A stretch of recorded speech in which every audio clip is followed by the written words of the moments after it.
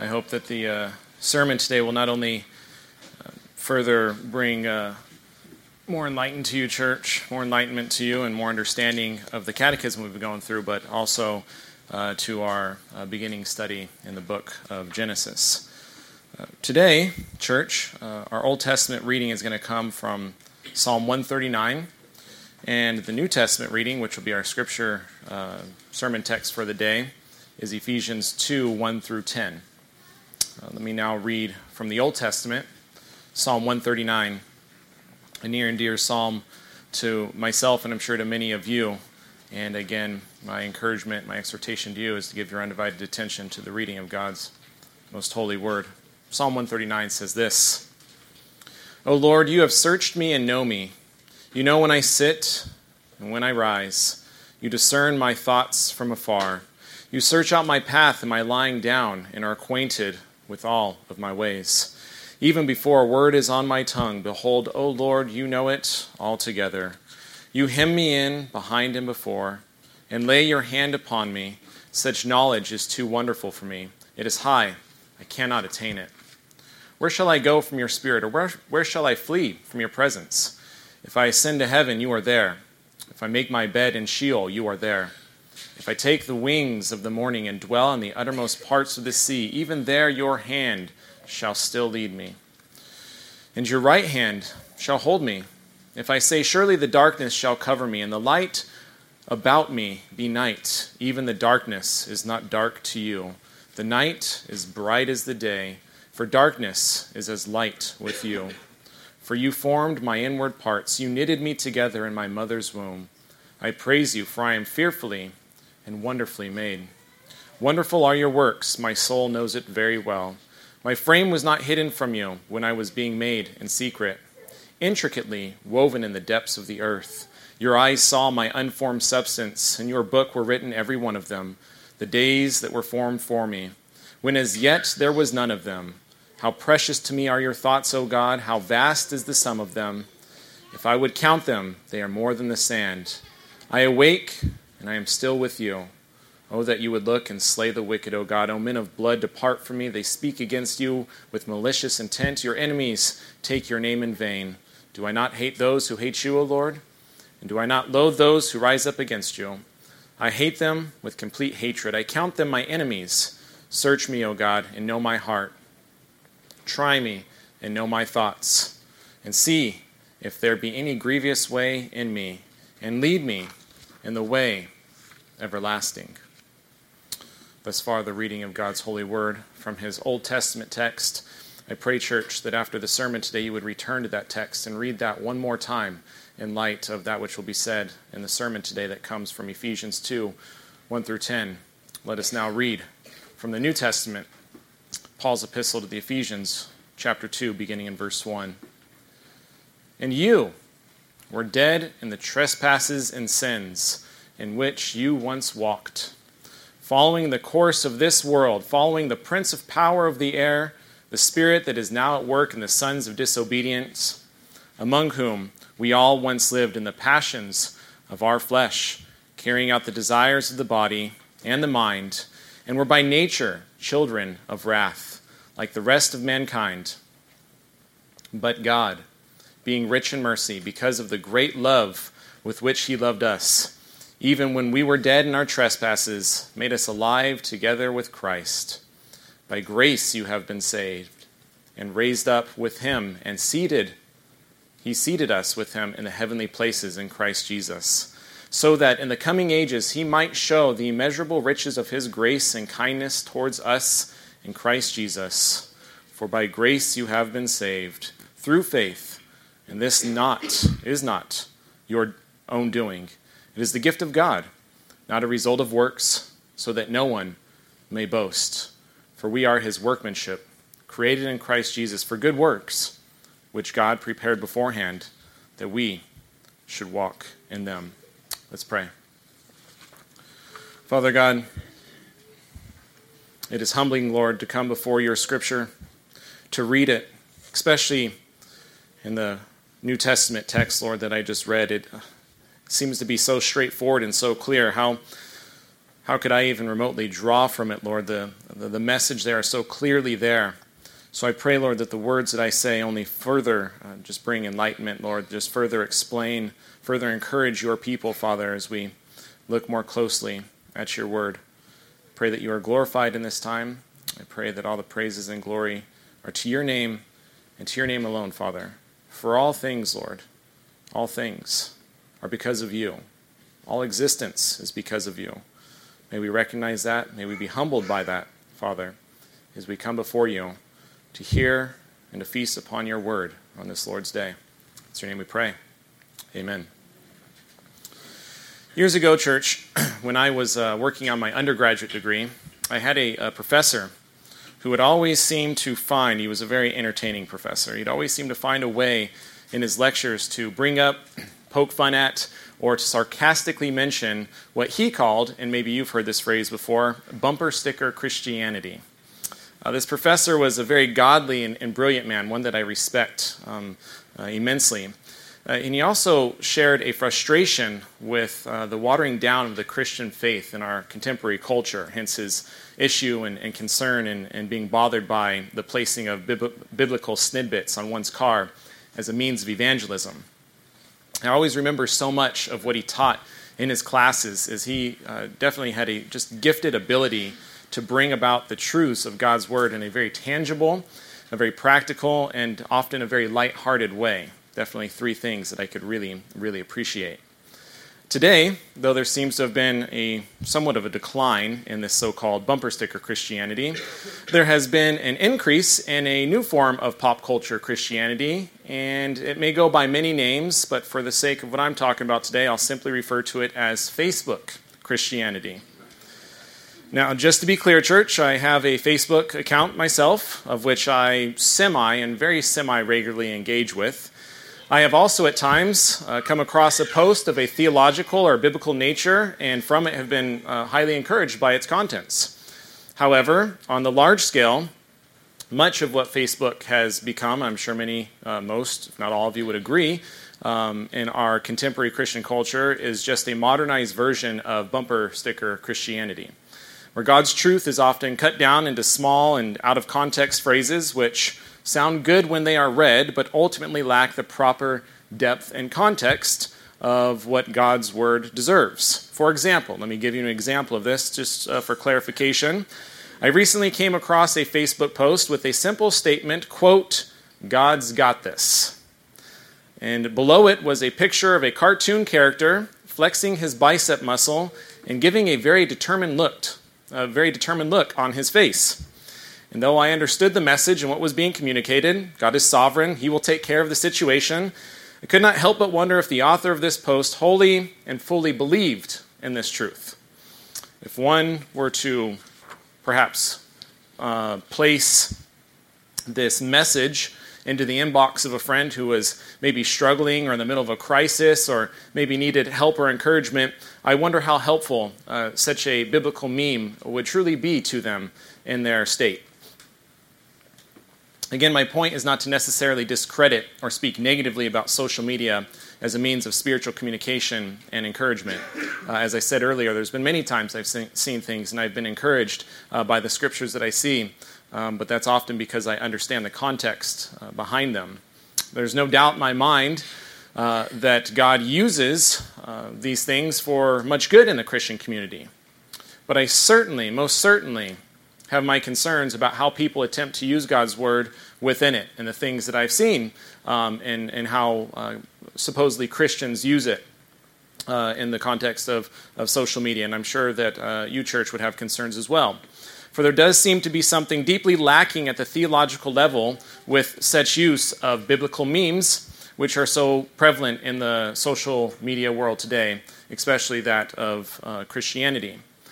Many people often, unfortunately, know just enough about Scripture to quote it or to be familiar with it, to be familiar with certain passages, especially ones that are more popular than others. But sadly, many do not seem to know enough of the truths of God's Word to fully apply the scriptural teachings to their lives. For when God's Word is deeply and wholly studied in context and then unreservedly applied to the life of a believer, the effects are far-reaching and life-altering. Our sermon text today is Ephesians 2, 1 through 10.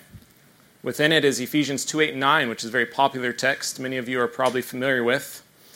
And it is my hope that as we go through and study in context Ephesians chapter 1 through 10, it will bring to light the full and complete depth of all that is contained within this portion of Scripture.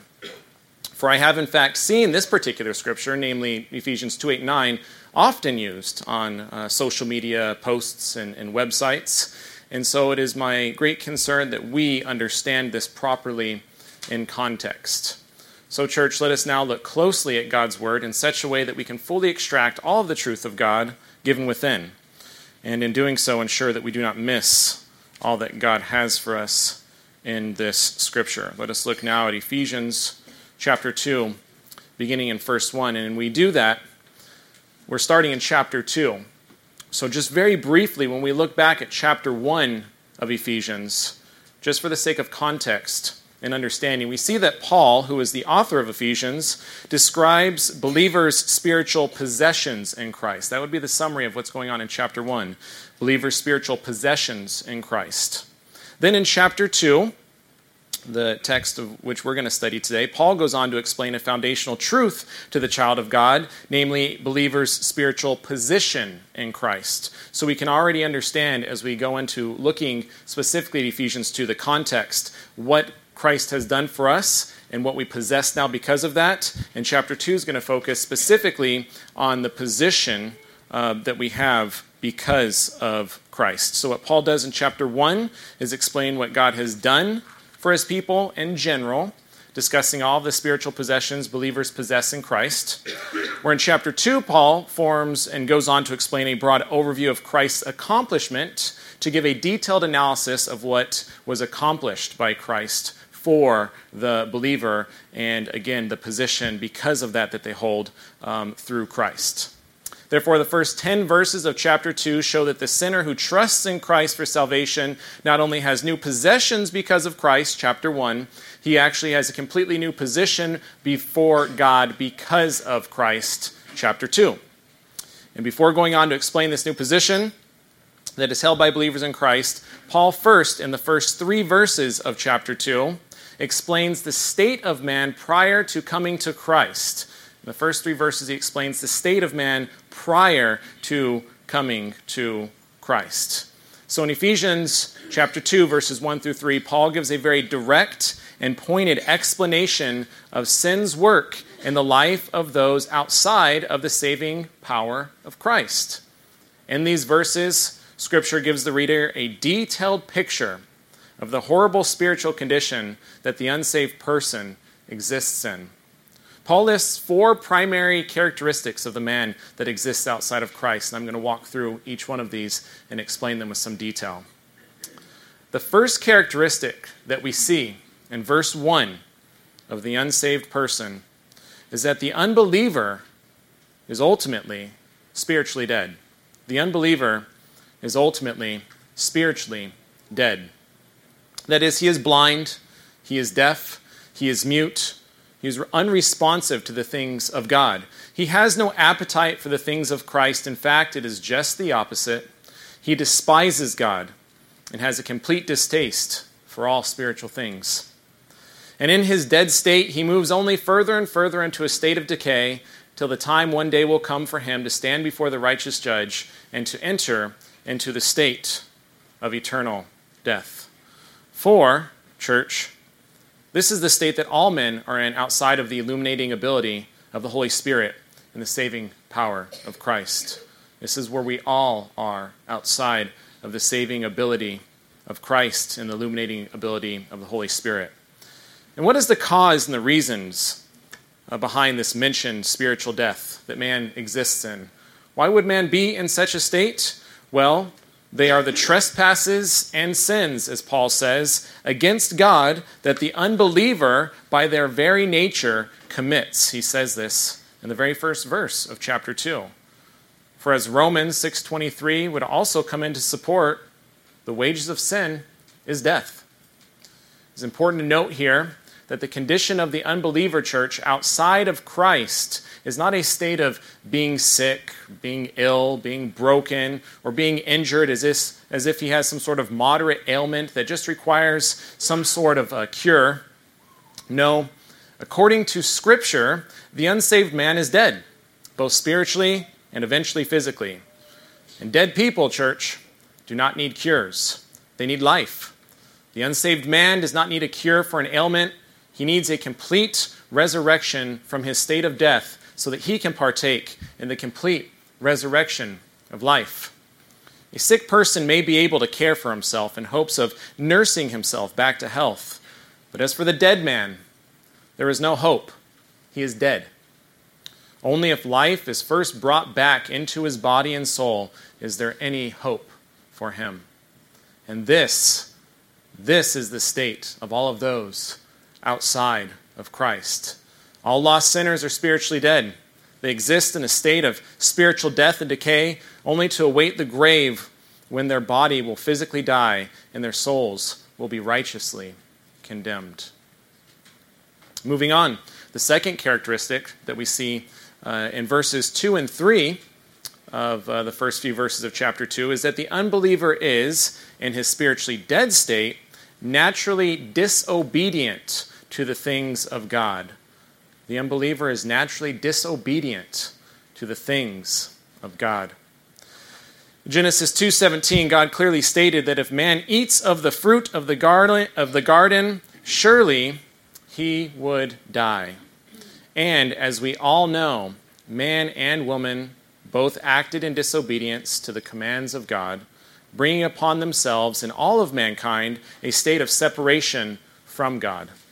For one of the primary characteristics of sin is its ability to lure an individual into believing the lies of the world, the flesh, and the devil. And just as Satan assured man in the garden that ye shall not surely die, and Adam and Eve believed in this lie, so too are the lies of the enemy unreservedly at work in the minds and the hearts of unbelievers today. Thus, the first man and woman sinned and experienced immediate spiritual death and ultimately physical death. And this condition of death has been passed down generation after generation ever since, spreading to all of mankind throughout all of the ages. For this is the reason for the condition of which all men and women exist outside of Christ. And although this effect of sin specifically places unbelievers into a state of spiritual death, all of us are in this state outside of Christ, but when one is not a believer, they are in this state of spiritual death. Sin's effects continue to spill over throughout the workings of this world, Satan, and unbelievers onto the people of God, even after their hearts are awakened to life. For as we look around, it's very obvious, church, that this world is in a rather depraved state. For how much beauty exists in it, the depravity is easily seen by the awakened heart and mind. For even now, the world and world systems constantly put pressure on the people of God, trying to get them to conform to its ways, Romans 12:2. The people of God are in a place of already saved in Christ, but yet not fully. The people of God have been raised to life by Christ, but yet not completely. For Christ has redeemed, but not totally. We'd like to label this and call this the already, but not yet. For we, church, have been rescued from sin's grip, but the world around us has not. But we have been called heavenly in Christ, to be seated with Christ and to live in light of the things of Christ. For Christ himself, as he said with his very words, was not of this world. John 8:23 and 17:14. And neither are we, his people. His kingdom is a spiritual kingdom. But the unsaved person, whether consciously or unconsciously, is wholly controlled by the values and attitudes of this world and the sinful nature that commands it. For when man fell into sin in the garden, they forfeited it to the one who rules it now, handing it over to the one that we call Satan.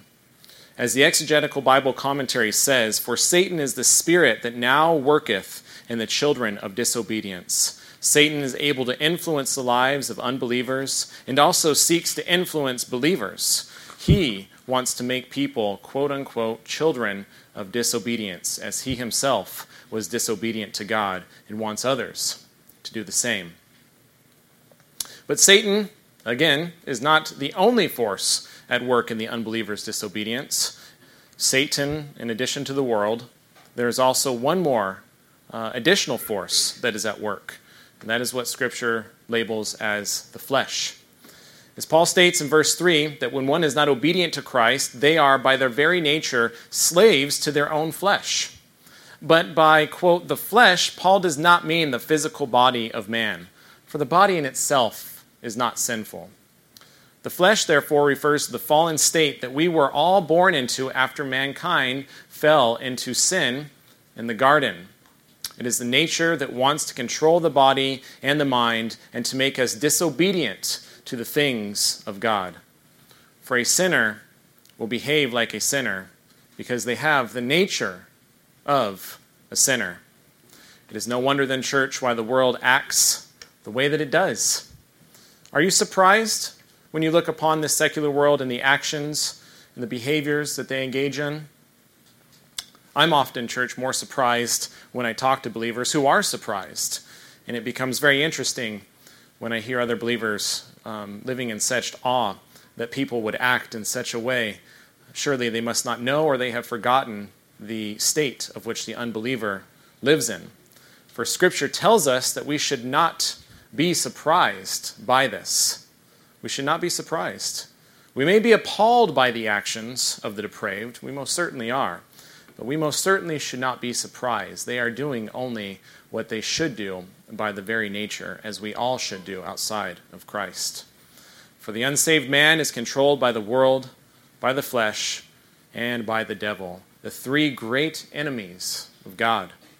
And man in his dead and disobedient state is completely unable to change his own nature to overcome the world, the flesh, and the devil. He must have outside help, a help that can only come from God alone.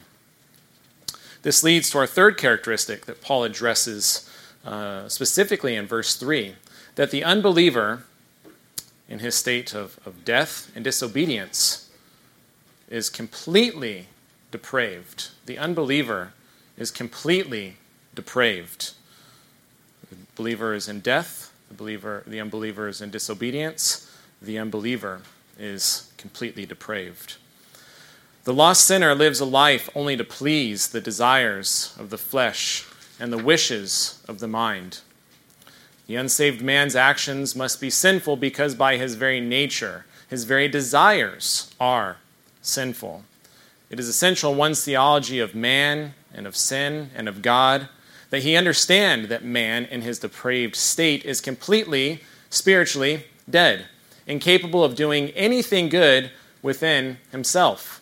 Therefore, if any good does come from an unsaved man, there are only two options in explaining such an event according to Scripture. One, it was out of the common grace of God that our Father decided to work good through the heart of the depraved for his sovereign will. It was God doing it. Or two, the action or event only appeared to be good, when in all actuality it was for sinful and selfish reasons of whatever the action was. Either it was for God's good out of his sovereign will, or the reality is it was actually sinful, only appearing to look good. Because, church, in this world, there are people who do, have done, and will seemingly do good works that are outside of the saving grace of God. We all must acknowledge that. But such good works must always be seen in the overarching grace of God. For when one honestly, properly, and biblically reflects on man's state outside of Christ, the effects of sin are so far-reaching that one must conclude that sinful mankind does not even have the ability to do good left unto themselves. For this is the state of total depravity, and why anything good that exists is from and because God alone. As James tells us in chapter 1, verses 16 through 17, "Do not be deceived, my brothers. Every good and perfect gift is from above." Thus, the fourth and final characteristic that we see specifically in verse 3, reflecting on verses 1 through 3, is that the unbeliever in a state of death, disobedience, and depravity is ultimately doomed under the righteous requirements of God. The unbeliever in his state of death, disobedience, and depravity is ultimately doomed under the righteous requirements of God. Because the unsaved man is dead, disobedient, and depraved, it is for these reasons that man has no hope before God and is utterly, utterly doomed. When one is outside of Christ in their dead and totally depraved state, they both willingly and unwillingly reject the things of God. This is why, church, to simply tell an unbeliever that they are a sinner, that they need Jesus, is like telling someone with a terminal illness who only has days left to live that they show symptoms of a cold and that they should go see a doctor. The gravity of the situation simply is not communicated. For the unbeliever is blind to the serious extent of their condition. They are simply not able to see it, and they need the help of those who do see it to help them to see it. Unfortunately, I think this is one of the main reasons why so many take the doctrine of election so lightly or offensively, because they do not fully and completely understand the biblical teaching on man's horrible and depraved state when outside of Christ. For to think that man has some ability to do some good is false doctrine. There was nothing good in any of us, and it was God and God alone who is the one who brings us unto salvation. For if one diligently, openly, critically, and humbly studies the Scriptures on the topic of human depravity, the ultimate conclusion must be that man is simply too evil, too depraved, too defiant, and too dead in his sinful state to even remotely choose anything of the things of God. It is God and God alone who saves souls and no others. Amen. Church, I want to encourage you that if you have questions or confusions about the doctrine of election, please meet with one of the pastors here at Emmaus, myself, with Joe, with any of the counselors, with Austin or Kathy. I know both of them would love to meet with all of you. We would love to help you and give some insight on this beautiful and sometimes misunderstood biblical doctrine. But the reality is, and we must stay faithful to it, that what the pages of Scripture teach is that salvation is an action of God and God alone. And it is this point that brings us to a transitioning in Paul's teaching in Ephesians as he begins in verse 4 to explain the effects of sins, as he transitions from the effects of sins to the actions now of God. It is a very abrupt transition. 3 to 4 makes a very distinct transition as Paul goes from a state of just complete helplessness and hopelessness to a very interesting phrase as he opens up in the verse 4 of chapter 2. For Paul says at the beginning of verse 4, the simple yet very profound phrase, but God. But God. Verses 1 through 3 lay out this horrible condition of which mankind is in. And how does verse 4 start? But God. For where the end of verse 3 leaves the reader hopeless, helpless, without remedy, Paul begins the next verse by saying, but God, in his loving and sovereign will, declared at the beginning of time that he would act on behalf of the sins of his people. And may all glory and honor and praise be to God because of that. This is amazing, church. This is profound. When we were lost, when we were blind, when we were dead, when we were without hope, what does our great God do? He does what only He and He alone could do. He acts to provide a solution to reconcile His people back to Himself. And according to verse 4, what was the reason and the purpose for God's actions? For it says, it is because of God's great love through which He loved us. Verse 4, it is because of God's great love through which He loved us. And out of this great love comes His great mercy as He acted to make a way back to Himself. Church, the love of God is a concept that reaches far beyond the grasp of mankind's understanding. Yet, as we do come to know it and God reveals it to us in a way that only our depraved human minds can, we slowly come through the process of salvation and sanctification to know the God of the universe. Ever so slowly do we come to understand the depths and the riches of God's love for us. If you have yet to have a time in your walk with Christ in which you are just absolutely mesmerized and captivated by the extent of God's love for you in Christ, then I highly suggest you take time even today to reflect upon this truth. For the love of God is the crux point of all of Scripture. As God so loved the world that he sent his one and only Son to die for those who would be saved through Christ. And when this love, as Paul displays in verse 4, is transmitted to sinners, it becomes grace and it becomes mercy. For God is rich in mercy, Ephesians 2:4, and God is rich in grace, Ephesians 2:7. And these riches make it possible for sinners to be saved. For all of this is made possible because of the death of Jesus Christ on the cross. It was at Calvary that God displayed his hatred for sin and his overwhelming love for sinners. Next, in verse 5, directly after telling of God's great love and mercy for his people, what does Paul then explain to the reader? What Paul explains is that though we were dead, though we were depraved, we were lost and without hope, we were enemies of God at our very core, that God, by his love and grace, made us alive with Christ. Now, in this phrase, with Christ, is one that I was stuck on for a little bit because there's a few ways of interpreting it, and I was looking around and referencing some other opinions and perspectives. For there's a couple ways it can be interpreted. It could, one, be interpreted as Christ alone. It was with Christ. Christ was the one who did it. With Christ, he came in. He was the one who saved us. This is theologically sound. That is not an incorrect teaching. But I don't know if that's necessarily what Ephesians 2:5 is saying. It could be interpreted as it was through Christ, that what Christ did, he was a means or an opening or a channel of which God accomplished the task of giving us new life, which also is rather theologically sound and could be it could be supported through other scriptures throughout the Bible. But although both of these statements were true, and as I stated, could be biblically supported, I ultimately concluded that what this phrase specifically meant was one of position, that we were saved by God and were made spiritually alive so that we are now in a place with, positionally, Christ. For look at verse 6, as Paul further explains. He tells us that God raised us up and seated us with him in the heavenly places in Christ Jesus.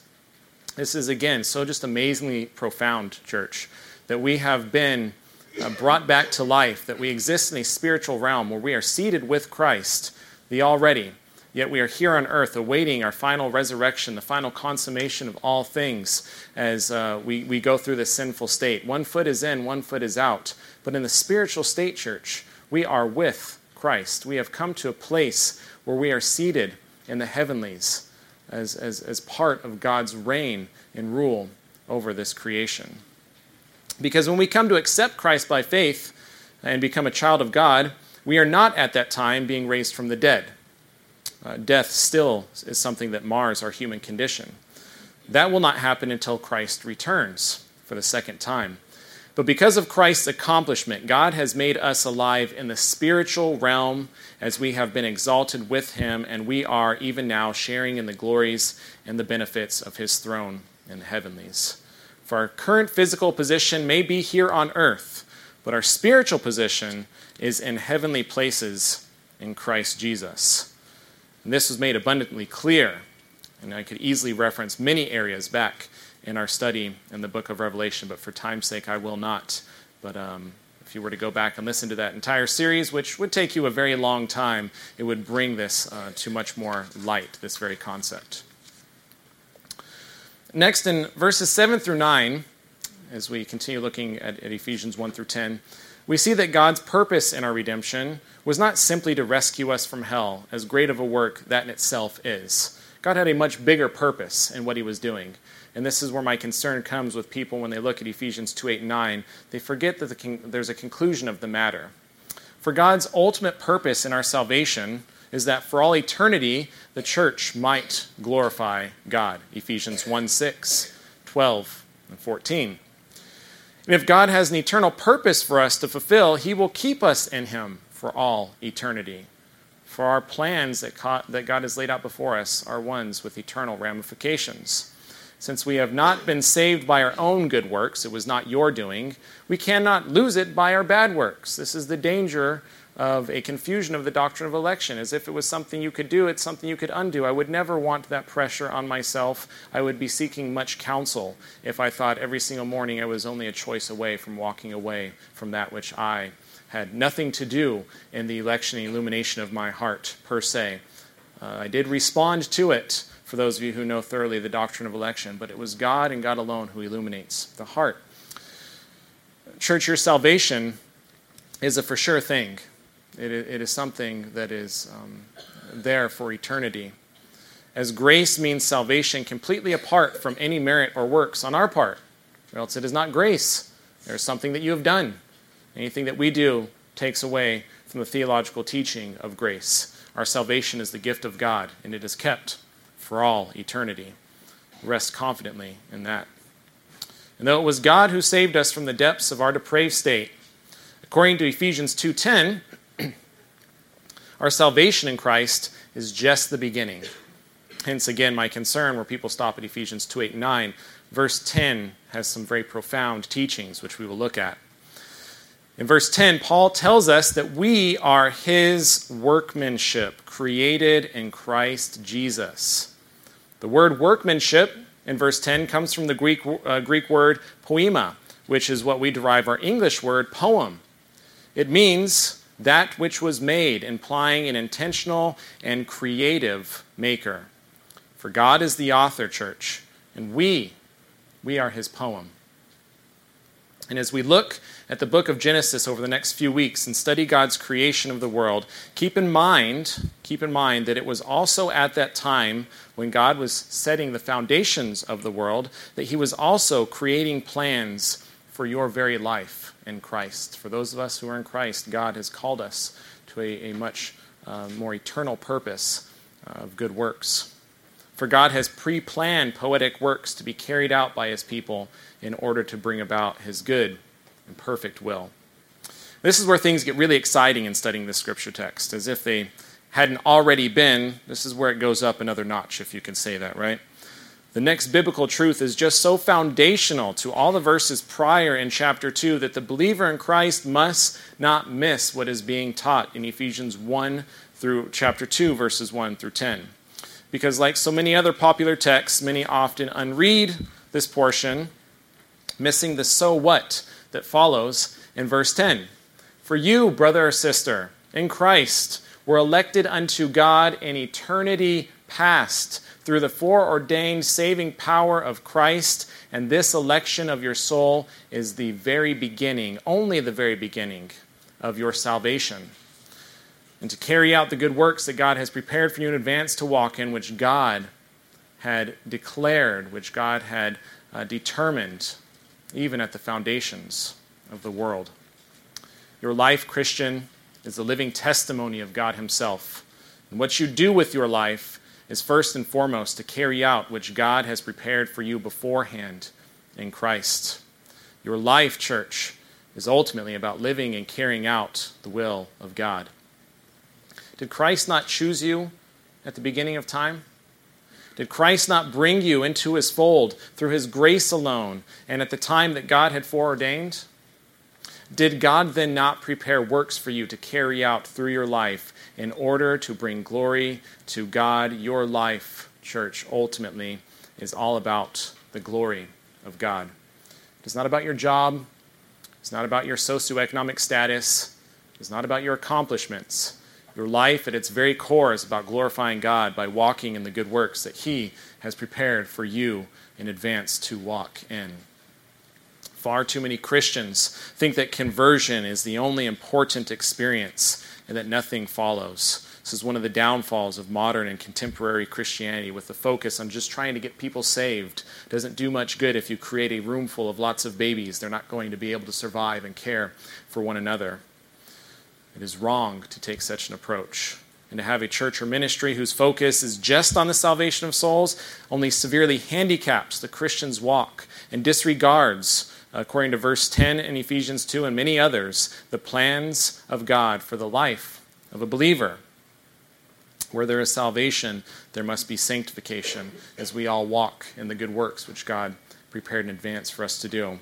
For the same resurrection power that saved you and plucked you from sin's grip can also daily help you to live for Christ and to become mature in God so that you might glorify Him with your life now and throughout all eternity. Again, salvation is always followed by sanctification for the good works of God. And when one is saved in Christ, they are saved to do the good works that God prepared in advance for them.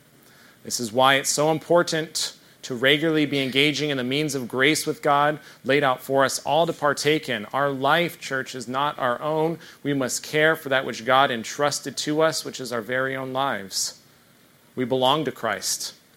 He is our bridegroom. And the life that we live, no matter what we do with our life, no matter where we go, no matter what we accomplish, should always be lived fully, completely, and only to God, to follow in and to walk in the good works that He has prepared for us to do. When we work, and when we work to become specifically more mature in Christ, we do this to the glory of God. We do this to the furtherance and to the communicating and to walking in those things which God has done and prepared for us in advance. It is so important that we are on board with that, church, that we would be able to glorify God with our very lives. But when we struggle with spiritual maturity, it is a hindrance to this process. For in the same way that Moses, Joseph, David, the Apostle Paul, they were all chosen by God to carry out God's will and the plans for His people, we too, church, were specifically chosen before the foundation of the earth to play a part in bringing about the will and the purpose of God. As we read through Ephesians 2, 1 through 10, it's just so packed full of such theological truths. It was hard for me to bring it to a conclusion, to bring application to it. It feels like I could have went on and on with so much, but Joe only gave me one time to preach, so I had to fit it all in. But if there is anything, church, there are three applications I would like to leave you with from this teaching out of Scripture. There's three applications I'd like to briefly leave with you. The first application, church, is this. Never forget that which you have been saved from.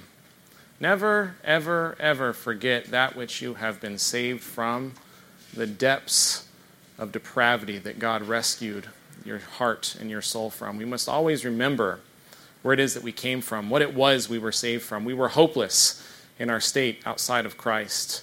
Our hearts were wicked, our hearts were evil, our hearts were at war with God. There was nothing in us that was good or deserving of God's grace.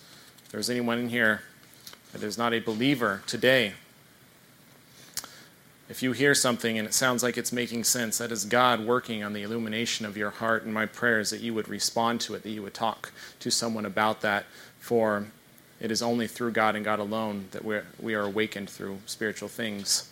But for those of us in Christ, we must remember our state outside of Christ. We must remember the difficulty, the struggle that it was. For some of us, more of our adulthood maybe was lived that way, and it's more clear, but rest assured that all of our state outside of Christ is one of being completely and totally and utterly depraved.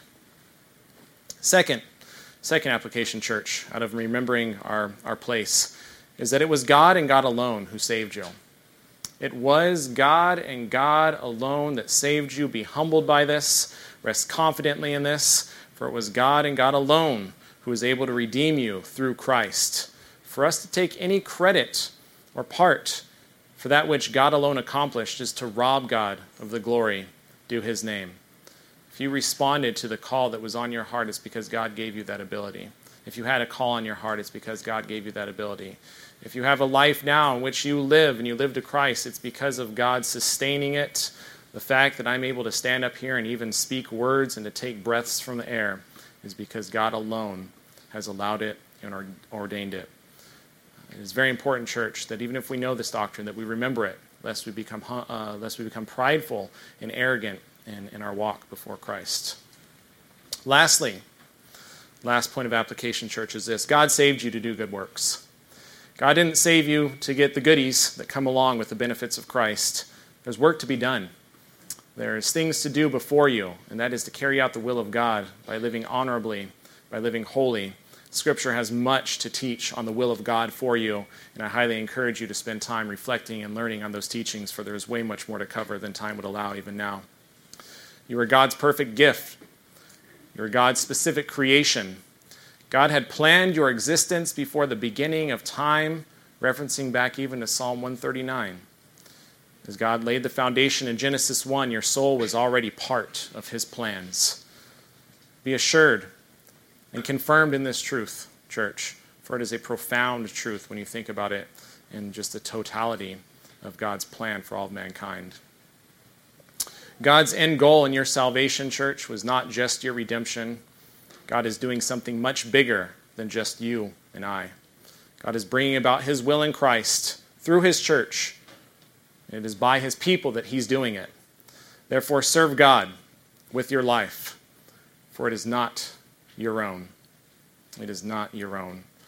I do not know, brother or sister, exactly what it is that the Lord and Savior has called you to do in this life. What trial is before you, what accomplishments you may achieve, what tribulations you may walk through, what task you must complete, what mission you must go to accomplish. But what I do know, and I know for certain, is that the good works that you will do in your life for Christ were prepared even before the foundation of this world. So walk faithfully and confidently as you abide in the power of Christ and carry out the good works of God. Let's pray. Father God, may all honor, glory, and power be due to your name and your name alone. May we read your scripture with humility. May we come to understand you, Father. May we accept the teachings of Scripture that are maybe difficult, Father. I know that the doctrine of election is one that is difficult, Father. It takes away such control, takes away any ability that we have. We become nothing, Lord. But in us becoming nothing, Father, you become everything.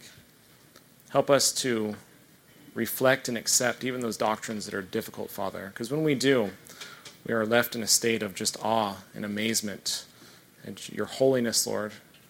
And what does that cause us to do but to do none others, to praise your most holy name, Father? I pray for everybody in here, Father, that you would give them the wisdom, Lord, of what they need, and the encouragement and the strength and the power to walk forward, and the wisdom that you grant them, Father, to complete and to accomplish those good works. May all of us, Father, walk in those good works that you have called us to in Christ Jesus. It's your name. Amen.